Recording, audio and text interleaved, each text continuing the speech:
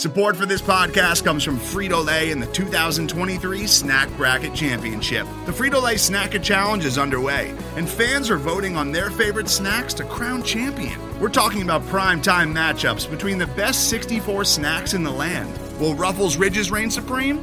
Can Doritos defend their dynasty? Or will Smart Food use their smarts for a surprise upset? Only you can decide.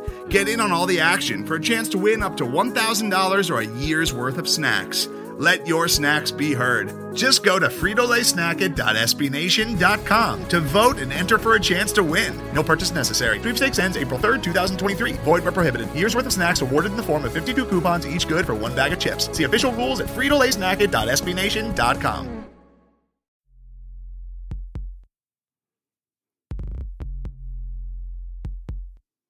Stampede Blue. What we talking about? Indianapolis, AFC South. Stampede Blue, let's air it out. Fly route, let's air it out. Topics, loaded like offense. Colts-centric, talking about it often. Stampede Blue, let's air it out. Welcome back to another Stampede Blue Colts cast, ladies and gentlemen. I'm your host, Matt Danely. We are all set for the Colts-Bengals Week 1 travel up the highway to get this season started. Last week, the Colts ended their preseason with a game against the Bengals. This week, they start the regular season against the Bengals as well. And with me today to kind of help break this game down and talk a little bit about what we should be expected to see, we've got Joe Goodberry of the Athletic Cincinnati. Joe, thank you for coming on the show. Thank you for having me, Matt. Absolutely. Glad to hear a little bit of what you've got, because I know that there's Colts fans that want to know kind of the ins and outs of this defense, because the offense, we've got a pretty good idea, I guess, of what we think we're going to be going up against. A.J. Green, you know, he's going to be a very difficult cover. You know, when you look at Andy Dalton's career, you kind of see that he's got the ability to do some things. Now, whether he does or not is a different story, but he's got the ability to really kick your ass if you're not on your P's and Q's. So looking at that, and then kind of the backfield and the offensive line has gotten a little bit of boost. We'll talk about a little bit about everything, but I'm really interested in this defense to kick us off. You guys have... Go ahead. I was just going to say, yeah, I agree, because I think the defense is the strength of the team. Mm-hmm. And I mean, and that's with the Colts in their current situation with their offensive line. They've got some more depth, which is always nice, and you look at that as a positive throughout the season. That guys are going to develop a little bit into their role, whether it's changed or whether it's a backup role or whatever it is. But the left side of our line looks pretty solid, especially if Costanzo's healthy and Nelson is as he's been advertised thus far. But then you look at the right side of the line, the Colts have Matt Slauson, who's a little bit of a wild card there. He can play well, but he has not really played all that great his last few years, and he's been the center a large part of that as well. And then you look at Joe Haeg. He's getting the start at right tackle, presumably, and that's kind of a revolving door right now. So Carlos Dunlap, Andrew Billings, Geno Atkins, and Michael Johnson, are these guys going to feast on these guys, or is this are they more of technicians, I guess, or are they more of the brute strength where they're constantly bull rushing? What's kind of their approach? Yeah, and to talk about the defense, we should start at the defensive line for the Bengals. It's the strength of the entire team. It may be a top 5 unit in the league. And just looking at the depth chart, it shows you their 4-3 alignment, right? Then that's Dunlap on the left end, Michael Johnson on the right end. Johnson's on the other side of 30. He really hasn't he reached his peak in about 2013, and really it's been downhill since then, but he's still a solid contributor. Lucky for the Bengals, they've drafted nothing but defensive ends the last 2 years that are now probably better than Michael Johnson. So Johnson's going to play, and he's listed as the starter, but it's really the other guys that you got to worry about. It's Carl Lawson coming in their nickel package and as the rush end, replacing Johnson. He's their best pass rusher on the team, Carl Lawson, right now. And he's a technician, but he's got speed off the edge. He's got crazy power for a guy that's barely 6'2" and 265 pounds. He's strong, and his hands and his moves are advanced like a 10-year veteran. He's going to make it really hard on Costanzo. He's going to make it hard on a lot of left tackles in the league this year. I wouldn't be surprised to see the guy that ends up with 12 sacks, if not more, on this team. And then inside, obviously, Geno Atkins, all-pro, maybe a Hall of Famer one day. He is the best player on the team. Carlos Dunlap, probably the most underrated nationally player on the team. He is a very good defensive end, very good versus the run, a solid power rusher from that side. But he's 6'6", 285 range. he's got a little bit of agility and quickness at that size to beat you also. And then Andrew Billings is the nose tackle right now. He missed his rookie year. He fell in the draft because he had a knee issue. Ended up being required to have microfracture surgery that offseason before his rookie year. So, of course, he missed that rookie season. Last year, coming back, being his first year playing as a true nose tackle in a 4-3 defense and coming off that knee injury, he had very up-and-down year. A lot of low-end plays, a lot of flashes high-end that were enough to make you say, there's something there, and I think he can still be good. Now Billings is out of Baylor. Baylor. Okay, so I was under the impression that when he fell, because buddy of mine and I were watching the draft, and we were wanting the Colts to nab him, and he, right. Like you said, he fell. But I was under the impression he fell because they didn't. A lot of the club owners didn't, or not club owners, but the GMs felt he wasn't much of an every down defensive tackle. Is that? I mean, there was a knee injury. I don't know if I was aware of that or not. There was a knee injury, and a lot of teams flagged him. It wasn't well known outside of football circles, and the Bengals practiced him for a little bit and figured to shelve him that offseason in camp because of the knee issue. It was bigger than expected. Gotcha. But yes, there was some of that. Being 6'1", 330, coming up from a three-man front at Baylor, he kind of, it's such a different scheme in college football where everything's spread out. Playing nose tackle and playing nose tackle in the NFL, where everything's tighter and you have to be much more disciplined and strong and mentally strong in your gaps and your responsibilities playing nose tackle. So there was some of that where they said, well, he's kind of got some pass rush to him at that size and upfield burst, but yet he's probably a better run defender, but he's not there yet. So there was some tweener in Billings' games as a prospect, plus the knee thing, I think, is what really dropped him too. So it was a combination. So coming into this year, everyone's excited, but yet still holding off because he had a bad year last year. Right. And this offseason, camp, and preseason, he's been nothing but spectacular, dominant at times. He crushed the interior of the Cowboys' offensive line. He destroyed the Bills' interior offensive line in back-to-back games, week 2, week 3 of preseason. And he's been doing it in camp, too, enough where they thought, we don't need Chris Baker, a guy they signed in the offseason. They let him go. They feel really good about Andrew Billings going forward. But he's not going to play in the nickel package.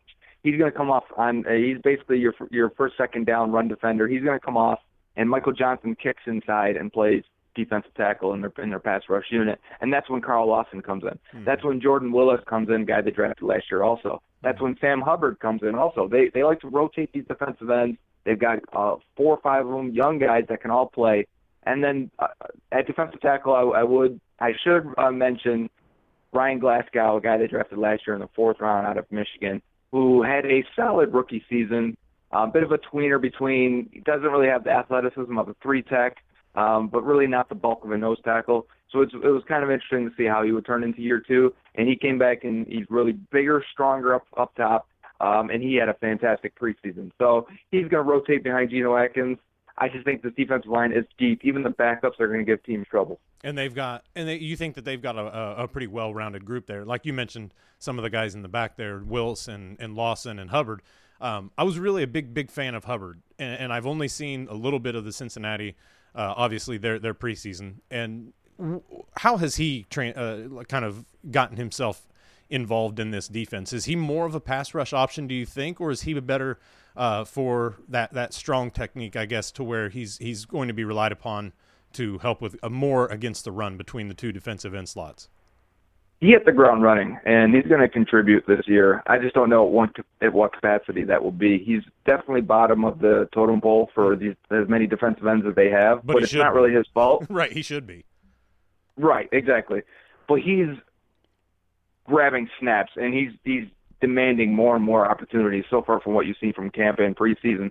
He had a really good camp and preseason, but he's more of a try hard, going to go 100 miles an hour, make some mistakes, but that hustle and that that energy is going to create a lot of plays also. He's not beating somebody because he has the moves.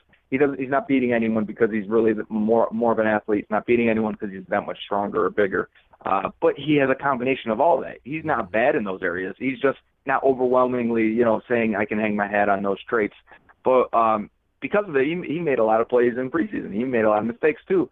And what they started to do was kick him inside and back up Michael Johnson because they're going to need someone else they'd always have gone with 3 defensive ends, 1 defensive tackle in that nickel package. They didn't have anyone else that really has had the experience behind Johnson to kick inside. They started doing it with Jordan Willis because they're like, we got to get this guy in the field. And then it's the same happened with Sam Hubbard. We got to get him on the field. We got to figure out ways to use these guys because there are so many good defensive ends on this roster. So let's talk about the second and third level then of this defense real quick, and then we'll move on. But how do you like your linebacking group? I mean, is their strength? Are they, like you said, is there something they can hang their hat on? Can they hang their hat on coverage this year? Are they well-rounded, or are they more of a run-stopping team? And then a unit, I guess. And then look at the secondary as well. Are they going to be excelling in coverage, or are they having some issues there? Where's the hole on those second and third levels, I guess? Linebacker has been an issue for the Bengals for a while. Traditionally, Marvin Lewis has liked run-stuffing big linebackers. He's tried to go away from that, or the team has tried to go away from that recently, drafting more athletic guys from more wide-open conferences. It hasn't helped that they've had to sign a veteran linebacker to replace injured and guys who haven't panned out. Guys, I mean, they signed like A.J. Hawk, Harrison from the Steelers, Kevin Minter from the Cardinals, and then this year was Preston Brown from the Bills. And they kind of just keep cycling these veteran guys until they find one, but they're all the same, really at the end of their careers, except for Brown, but not great athletes, run-defending guys. And then Vontaze Burfict, continuously suspended. He will be for this game also. So they have issues at linebacker. They like Nick Vigil, who's the other starter right now, but next to Preston Brown. The guy replacing Vontaze Burfict is Jordan Evans out of Oklahoma. He was a 5th-round pick last year. Athlete last year. They really wanted to see if he could get stronger, bigger, defend the run better coming from that wide-open conference, and he's done that. And actually, he's one of the guys that I look at and say could be a breakout star, and that's Jordan Evans, number 50. You watch him, he's going to make a lot of plays just off being a superior athlete, and that's good. They've always been bad in coverage. They have never really helped their linebackers in coverage. They'll keep them in zone while everyone else is man just to try not to expose them. Mm-hmm. But if the pass rush doesn't get home, somebody's going to get open in that zone. So it's been a very tough position to play on the Bengals defense. They bring in Terrell Austin from the Colts, and the Bengals, under their old coordinator, Zimmer and Paul Gunther, they were always exposed by tight ends, always near the bottom of the league in tight end receptions and yardage. Terrell Austin was actually one of the best with the Lions last year. So it'll be interesting to see what they do. I remember last year the Colts tight ends killed them. Doyle killed them. Mm-hmm. And I wonder if that's something they're going to really focus on to try and take away from. And then in the secondary, they really like their secondary. They have 3 first-round picks at corner, and William Jackson, Dre Kirkpatrick, and Darqueze Dennard. They like all 3 of them. I think the weak guy in that lineup is Kirkpatrick, mostly because he has the most exploitable weaknesses, which is try and throw it deep on him, try and get him to turn his back to the ball. He doesn't have great ball skills while running downfield. He doesn't have great long speed, and he panics and grabs. But besides that, he is a solid starting corner in the NFL. I think William Jackson on the other side, though, has potential to be a lockdown, true shutdown type corner, and the team believes he is. So it'll be interesting to see if he continues to grow from what he showed last year. And then Darqueze Dennard in the slot, I think, is a really good slot corner, tough guy, will make a tackle, will blitz, smart guy. You can beat him with athletic, quicker guys, but at the same time, his strengths will stand out in a game. And then at safety, they like Sean Williams as a strong safety. They drafted Jesse Bates in the 2nd round. It released George Iloka. Bates is the free safety now. I think if you are going to want to pick on someone, that would be the guy for me to try and get him in coverage or try and test him deep. And with T.Y. Hilton, for me, if I'm the Colts, I'm putting T.Y. Hilton on Kirkpatrick's side, hopefully drawing Jesse Bates as the free safety, and I'm going to try and test those guys and see if they can handle them deep. And, for me, I think that's the best game plan for the Colts. So how do the Colts, aside from that and trying to kind of attack some of the inexperience, I guess, that is there, where do they kind of get off in this? Because we know what we're going to get from Andrew Luck for the most part. There are going to be some YOLO throws, but by and large, especially with this new offensive scheme, he's going to be pretty definitive on what he wants to do with the ball. I think there's a little bit less. There's more room for him to be able to guide the offense under Frank Reich, but I think there's a little bit less room for there really to continually go to the second, third, and fourth reads on this. That this is something they want to establish early in the game and possibly early in the second half as well, just to continue the rhythm of this offense, being that there's so much inexperience at wide receiver. One of my questions kind of in this is that secondary physical at the line of scrimmage. Do the Colts have to have that before they've got everything else in order? Because the protection, even though good, can only hold up for so long. Are these wide receivers going to be able to get free against some of the secondary in the Bengals? Well, these are tall, long corners for the Bengals. They're all at least 5'11" to 6 foot, 6'1" in Drake Kirkpatrick, long arms, with the ball skills, but especially William Jackson on that side. So he's going to press you, turn his back, and he'll find the ball. There's no problem there. Kirkpatrick's arms are actually kind of short for his size, and that's where he gets in a lot of trouble. They will press, but usually it's press on one side and off man on the other, based on how Austin has done it with the Lions and what they showed in preseason. So it depends on the play, and it depends on the personnel. I think the Colts will have their options.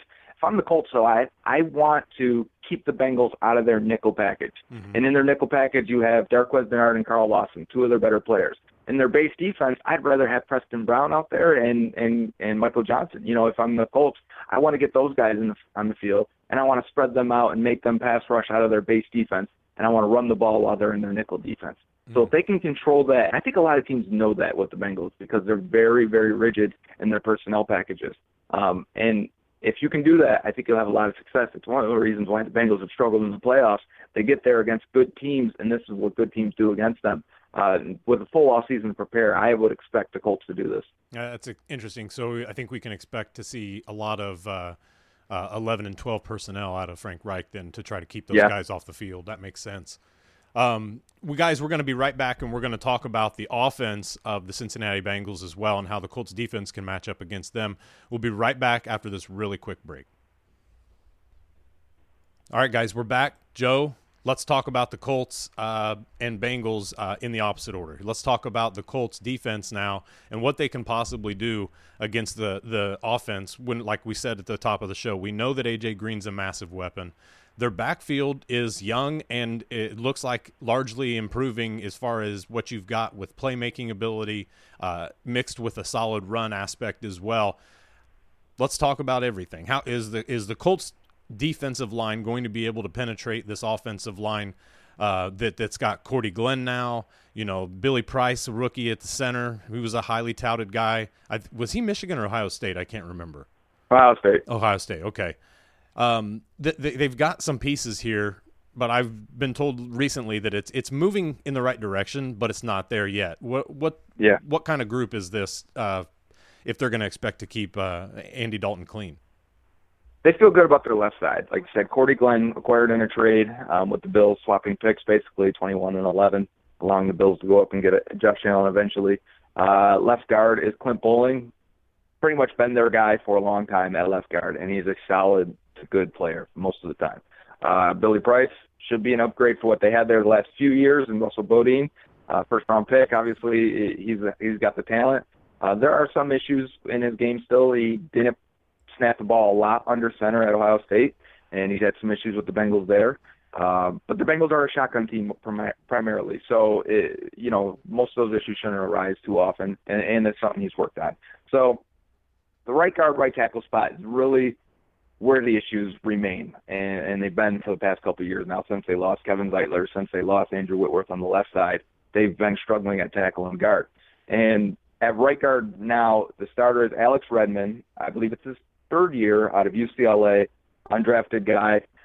That's a big, tough, powerful, nasty right guard, and he can move people in the run game. But with that comes some stiffness in pass protection and some mental errors, constantly with the penalties, either the pre-snap or even the holding. But the flinching before the snap has really gotten him because he's just flying off that ball and ready to kill someone. There's pluses and minuses, and I think they're going with that. They've done that a lot this year. It's been a theme of, we're not going to go with the safe Brandon LaFell. We're going to go with the upside plays, even though we're going to get some bad plays in John Ross. And that's what they're doing at guard. It could have been Trey Hopkins, a guy who played 680 snaps last year at guard for them, who was a steady player, not spectacular in any way. It could have been him at right guard, but they decided to go with Redmond for the little juice you're going to get in the run game. And at right tackle, they've had issues. It's been Cedric Ogbuehi, it's been Jake Fisher, and those guys have graded out as some of the worst tackles in the league. And the only way they thought they could probably fix that position is getting the other guy who graded out worse than those two, and that was Bobby Hart from the Giants. And they said, well, we'll take 3 bad players, and maybe one of them will win this job. And none of them won that job. And by default, they're going with Bobby Hart because he's new and because he will at least correct what they're asking him to correct, as far as I know. And this sounds a lot like the Colts right tackle spot. Yes, it's an issue. And I think if I'm the Colts, I'm trying to get Jamal Sheard over there and power rush him and cause some troubles for Bobby Hart. The rest of the line, I do feel comfortable. And the thing is, the Bengals are such a quick passing team. They're not going to give you many plays to beat their guys. Mm-hmm. You watch the film, and their offensive line gets beat consistently, but the ball's out, and it doesn't really matter. So the line is the issue, and if it's what sinks the roster in this game and this season again, I wouldn't be surprised. Interesting. So let's talk about the guys that they're going to be blocking for. Aside from Andy Dalton, we talked about Mixon, nice mix of guys back here with him as well. Giovanni Bernard, Trey Carson, Mark Walton. Are these guys more of a unit, or is Mixon going to be expected to carry the load like in a major way? I think the unit is definitely Mixon and Giovanni Bernard. They love both of them. Both of them are top 10 players on their roster. They're guys they're going to depend on constantly. They're guys that they think can do everything and anything. Even Giovanni Bernard, he's smaller, but he is a tough physical runner. I even think actually right now the better runner of the two is Gio Bernard. The better receiver of the two is actually Joe Mixon. So we're going to have to adjust on what we think big back versus little back can do in an offense that's going to feature both of them in a spread type of offense, in an offense where they're going to move them around and get them targets in the passing game. And, so I think towards the middle of the year, we're going to look at this and say, this is a little bit different than I expected, because I think a lot of people see big back in Joe Mixon, small back in Giovanni Bernard. That's your power runner. That's your third down back. The team believes that each one of them can run in the same place, same formation as the other guy. And that's something that they haven't had. When it was Jeremy Hill and Giovanni Bernard, there was definitely a thunder and lightning aspect. And they couldn't run the same formations. They couldn't run the same plays with each guy. So it became very apparent to the defense what the team planned on doing on that drive or that play based on who was in the game. So I think it's going to be much more hidden now and much more to the Bengals' advantage to just interchange those guys as they see fit and as freely as they feel, and keep running the offense as they want to. So it should be a big boost. I think Joe Mixon has the talent to transcend this offense, maybe take it to another level. He's big, fast, agile, great vision, great hand fronts, great routes. If he hits the ground, and he's going this year in his sophomore season, and really hits it the way a lot of people think he can, a lot of people say he's got that Le'Veon Bell to him. And he could do that. And honestly, the flashes are there, and you just say, man, he's so good. But that offensive line is going to derail him on a lot of snaps, and it has already this preseason. It did last year like crazy, constantly last year. He was at the end of the line of scrimmage more than any running back in the league. And I think, it could start to hurt him mentally, and I hope not. So I hope they figure it out on the offensive line side to really salvage Mixon. He could be a player they really lean on, but they're going to use Giovanni Bernard a lot. So he's definitely Mixon, has definitely shown the flashes of having the ability at least to take that big leap in 2018. Definitely, for sure. And they're using him much more in the passing game, which I think is really going to unlock and give him the confidence. It's what the Steelers did with Le'Veon Bell that second year, from freshman year to sophomore year, or first and second year. They really were like, we got to get him in open space a little bit more. Their O-line was struggling. They need to get the ball into his hands and get his confidence up, get his moves up, get him against guys in advantageous situations. And the Rams did the same with Todd Gurley last year. And I think that's what the Bengals are planning to do with Joe Mixon, to get him in advantageous situations more often. And I think it's going to come via the pass. So let's talk about the passing game now, obviously. Is this group of receivers as deep as it looks, or is it kind of some smoke in there as far as the depth? A little bit of both, right? I mean, A.J. Green is A.J. Green. He's good. He's fantastic. He's their offense. He's the number one guy. He's the guy they're going to try and get the ball to. He's the guy they're scheming their offense around. They drafted John Ross, number 9th overall. They believe he is a talent. I think everyone can see the talent. It was always health, right? Is he going to stay healthy? Is he going to be able to do everything other than just be the big splash play guy? And so far this preseason, he's been just a big splash play guy and a lot of mistakes, but at the same time, his upside plays are like, I want that on my team every single time. Right. Tyler Boyd, year 3 out of Pitt, he's their slot guy. He's the reason why they released Brandon LaFell. It really wasn't John Ross, even though they really liked John Ross in year 2. It was Boyd and LaFell almost canceling each other out, and Boyd taking that step into year 3 and continuing how strong he finished that last year. If you remember the final play of the Bengals-Ravens game, he catches that 40-yard touchdown on the Ravens, and just showing things like that and confidence from the quarterback that he can be there. TJ Hushmanzada, if you will. High expectations, but they had Chad, Chris Henry. Chris Henry might be your John Ross, where he's just your deep threat, stretching out the defenses, and Hushmanzada is going to get a lot of targets.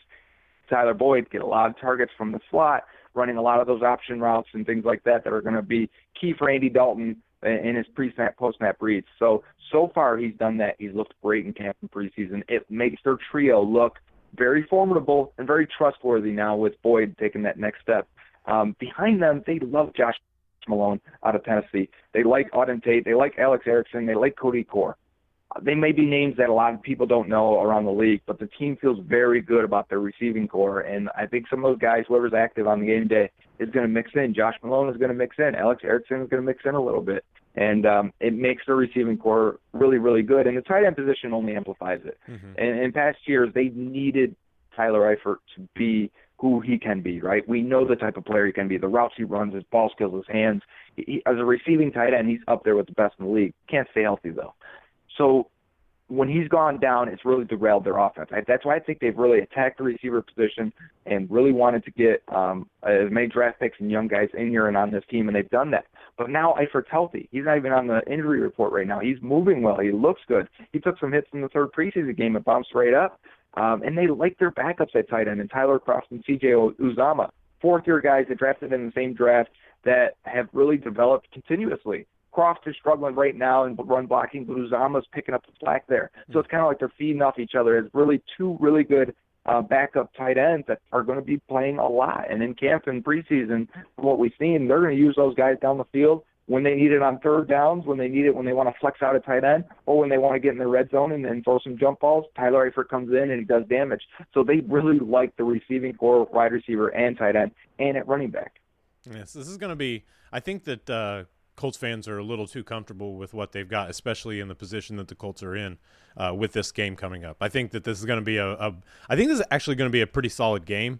But I'm having struggles with – because, look, we don't know – really what we need to know about either one of these teams or any other team in the league at this point. We just haven't seen anything. Right. There's nothing that's there in front of us for us to pull from aside from preseason games. And you can do a little bit with that, but not much.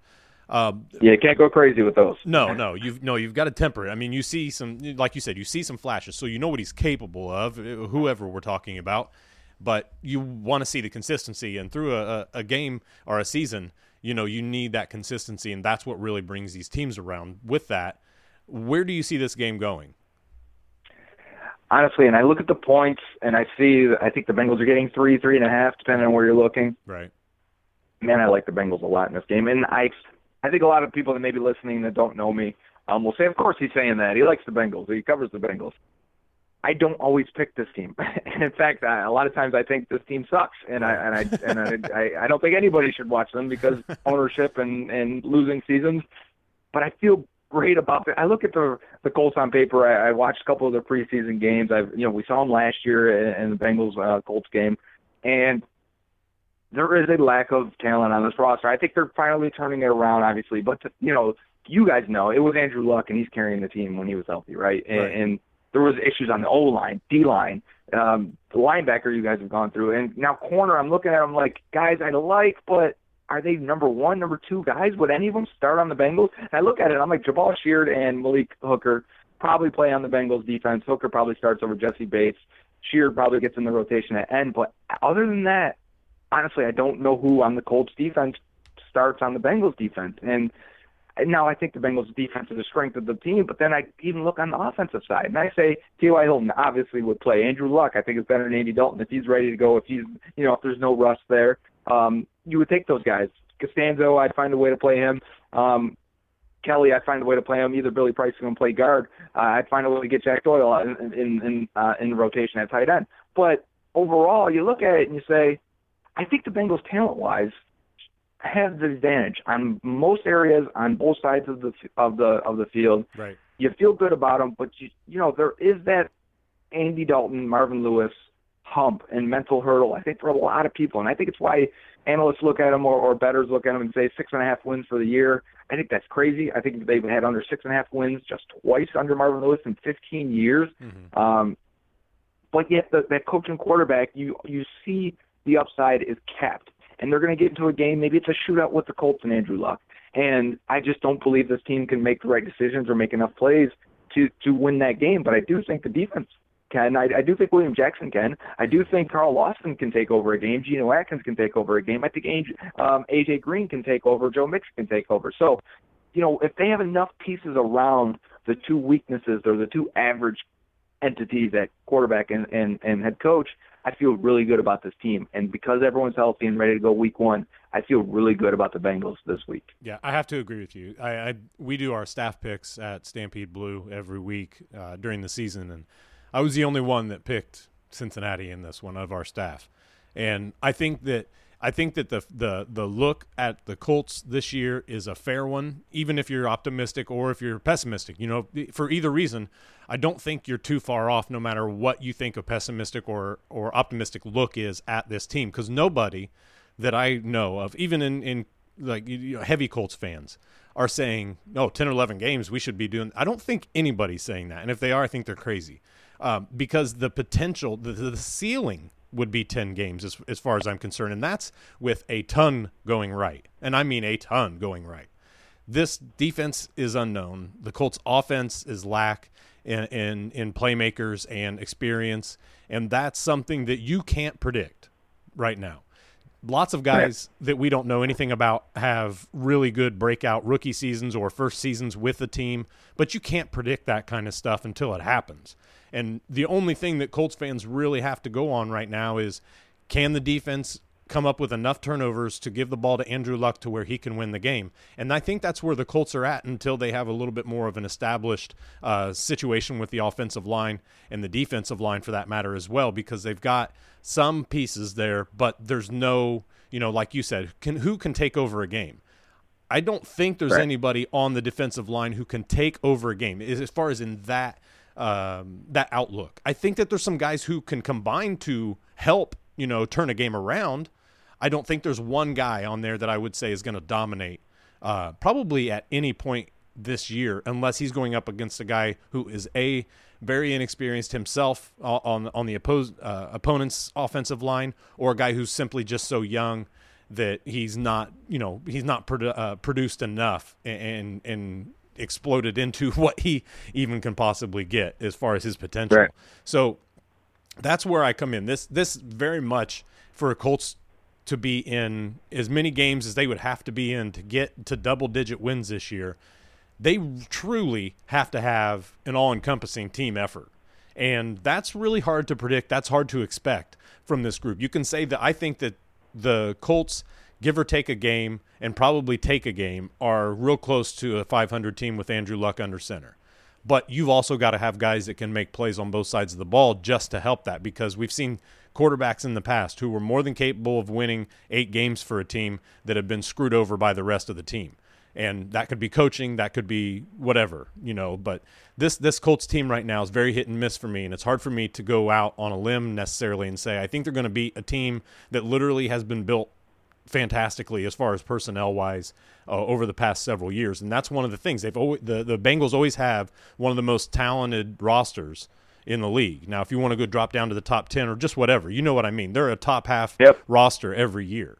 So that's kind of what the Colts are wanting to get to. They're not there yet. And by your own logic, that makes total sense to me, is where's the matchups where the Colts can really change that? And I don't see many of them at all. So that's kind of where I went into predicting this game as well.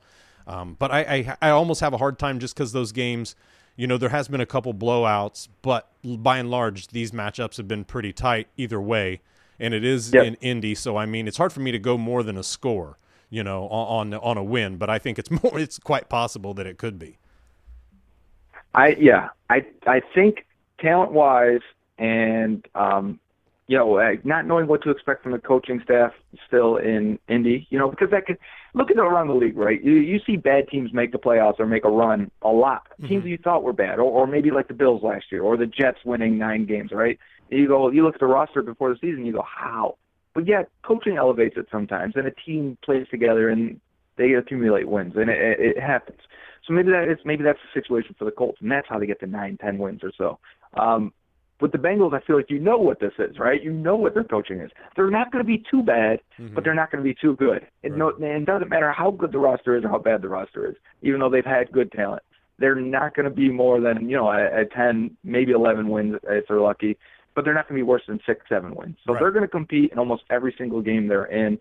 But then you get to a situation where could T.Y. Hilton score a 60-yard touchdown and turn this into a game where, man, this is way closer than we expected? Definitely. That could happen. Could Andy Dalton struggle and throw 2 interceptions or miss A.J. Green wide open a few times in a game? Definitely. I've seen it before. And that's how this game can get really close. On paper, that's why I say I do think the Bengals should have a comfortable win. Maybe it's only 7 points. Maybe it's 10. But knowing how these teams operate and what could happen and the talent of Andrew Luck and I think talent usually wins. And at quarterback especially, if Andrew Luck hits the ground running this year, it's going to make this a close game. Mm-hmm. Yeah, I think so too. It's going to be a fun one to watch. I mean, for God's sakes, it's week 1 to begin with. And then second of all, this has always been a solid matchup. And it's something that I think is probably over the years, it seems to be something they've continued to do is try to get the Bengals and the Colts. I mean, not just their preseason schedule, but try to get those guys, in the mix a little bit more often in their non-division opponents for that, year or just whatever. So I think it's becoming more of a proximity rivalry than anything, but it still hasn't heated up to that yet. Like to see the Colts get a little more talent on there, not have to specifically rely on multiple turnovers and flash plays to win a game. That's the idea. You want those to come when you've built that. So it should be a good game. I'm excited for it. And all in all, I think it would be a pretty good game. I think it would be a disservice either way if it was a blowout, and I do not want to see that. That game last night between the Falcons and the Eagles didn't get even slightly interesting until midway through the third quarter. I do not want to be dealing with that for the first half of the first game of the year. So I just want fun football. Yes. Just give me fun. I think you guys probably have dealt with it now over the last year and a half. The Bengals have also. Can we get back to fun football, please? Yes, please. It would be a lot of nice things in our way if Andrew Luck can facilitate that, because I think that's our only hope right now. So, Joe, it should be a good game, my man. Thank you for stopping by on the show today. Really appreciate you being a part of it. Where can everybody find your work on the Bengals and beyond? Yeah, right, for the Athletic Cincinnati. So if you have an Athletic subscription, and I think it's going to become harder and harder to not have one, but look for those codes. You get 30-40% off. If you just want to talk Bengals and read what I say most of the time, or talk football, especially draft time, I can be a resource to any team. But follow me on Twitter at Joe Goodberry, just as it sounds, as it's spelled, and hit me up on there, and we can always talk. Great follow and smart analysis as well. So, Joe, thank you again for swinging by the show, man. We really appreciate it. Thank you for having me. Everybody make sure to go out and get your ratings and reviews to the show on iTunes. Big help. We've got a little bit of changes coming with the SB Nation podcast stuff coming up. That's going to be exciting, interesting news. Make sure you guys are paying attention for that. And we'll talk to you guys next time right here on the Colts Cast. Yeah.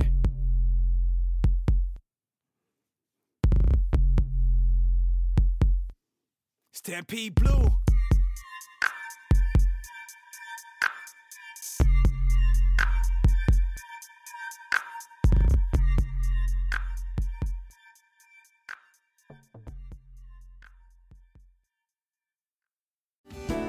Hello, I'm Spencer Hall from SB Nation, and I want to tell you about my new show, It Seemed Smart. It Seemed Smart is a show about people doing things that, for some reason or another, seem smart at the time. Those things might include doing a little cocaine and driving a bike up a mountain. Or, I don't know, maybe racing 100 miles per hour across the country in the middle of the night with no one's permission.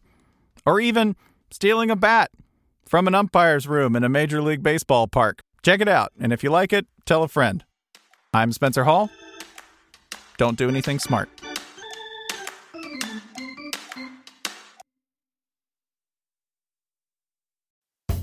Most of the time, we talk about tech in terms of a handful of gigantic companies, like Google, Meta, and Apple. But some of the most interesting stuff we find online is the product of a single person. When you're working on your own, I think there's this beauty of being able to come up with an idea and then implement it then in that moment. You don't have to have permission from someone else. There's no red tape. In the Vergecast series Solo Acts, we'll get to know these people, the tech they use to get stuff done, and the obstacles they face trying to compete with the giants. Some people that I talk to and my friends are like, your competitors are Zuckerberg and Musk. Like, aren't you kind of like afraid of that? Every Monday, our friend Ashley Esqueda will be curating and hosting these interviews and sharing with us what she's learned. I can't believe the McRib locator was originally a tornado locator. Right. Pretty wild. Listen to our Solo Acts miniseries now in the Vergecast feed, anywhere you find podcasts.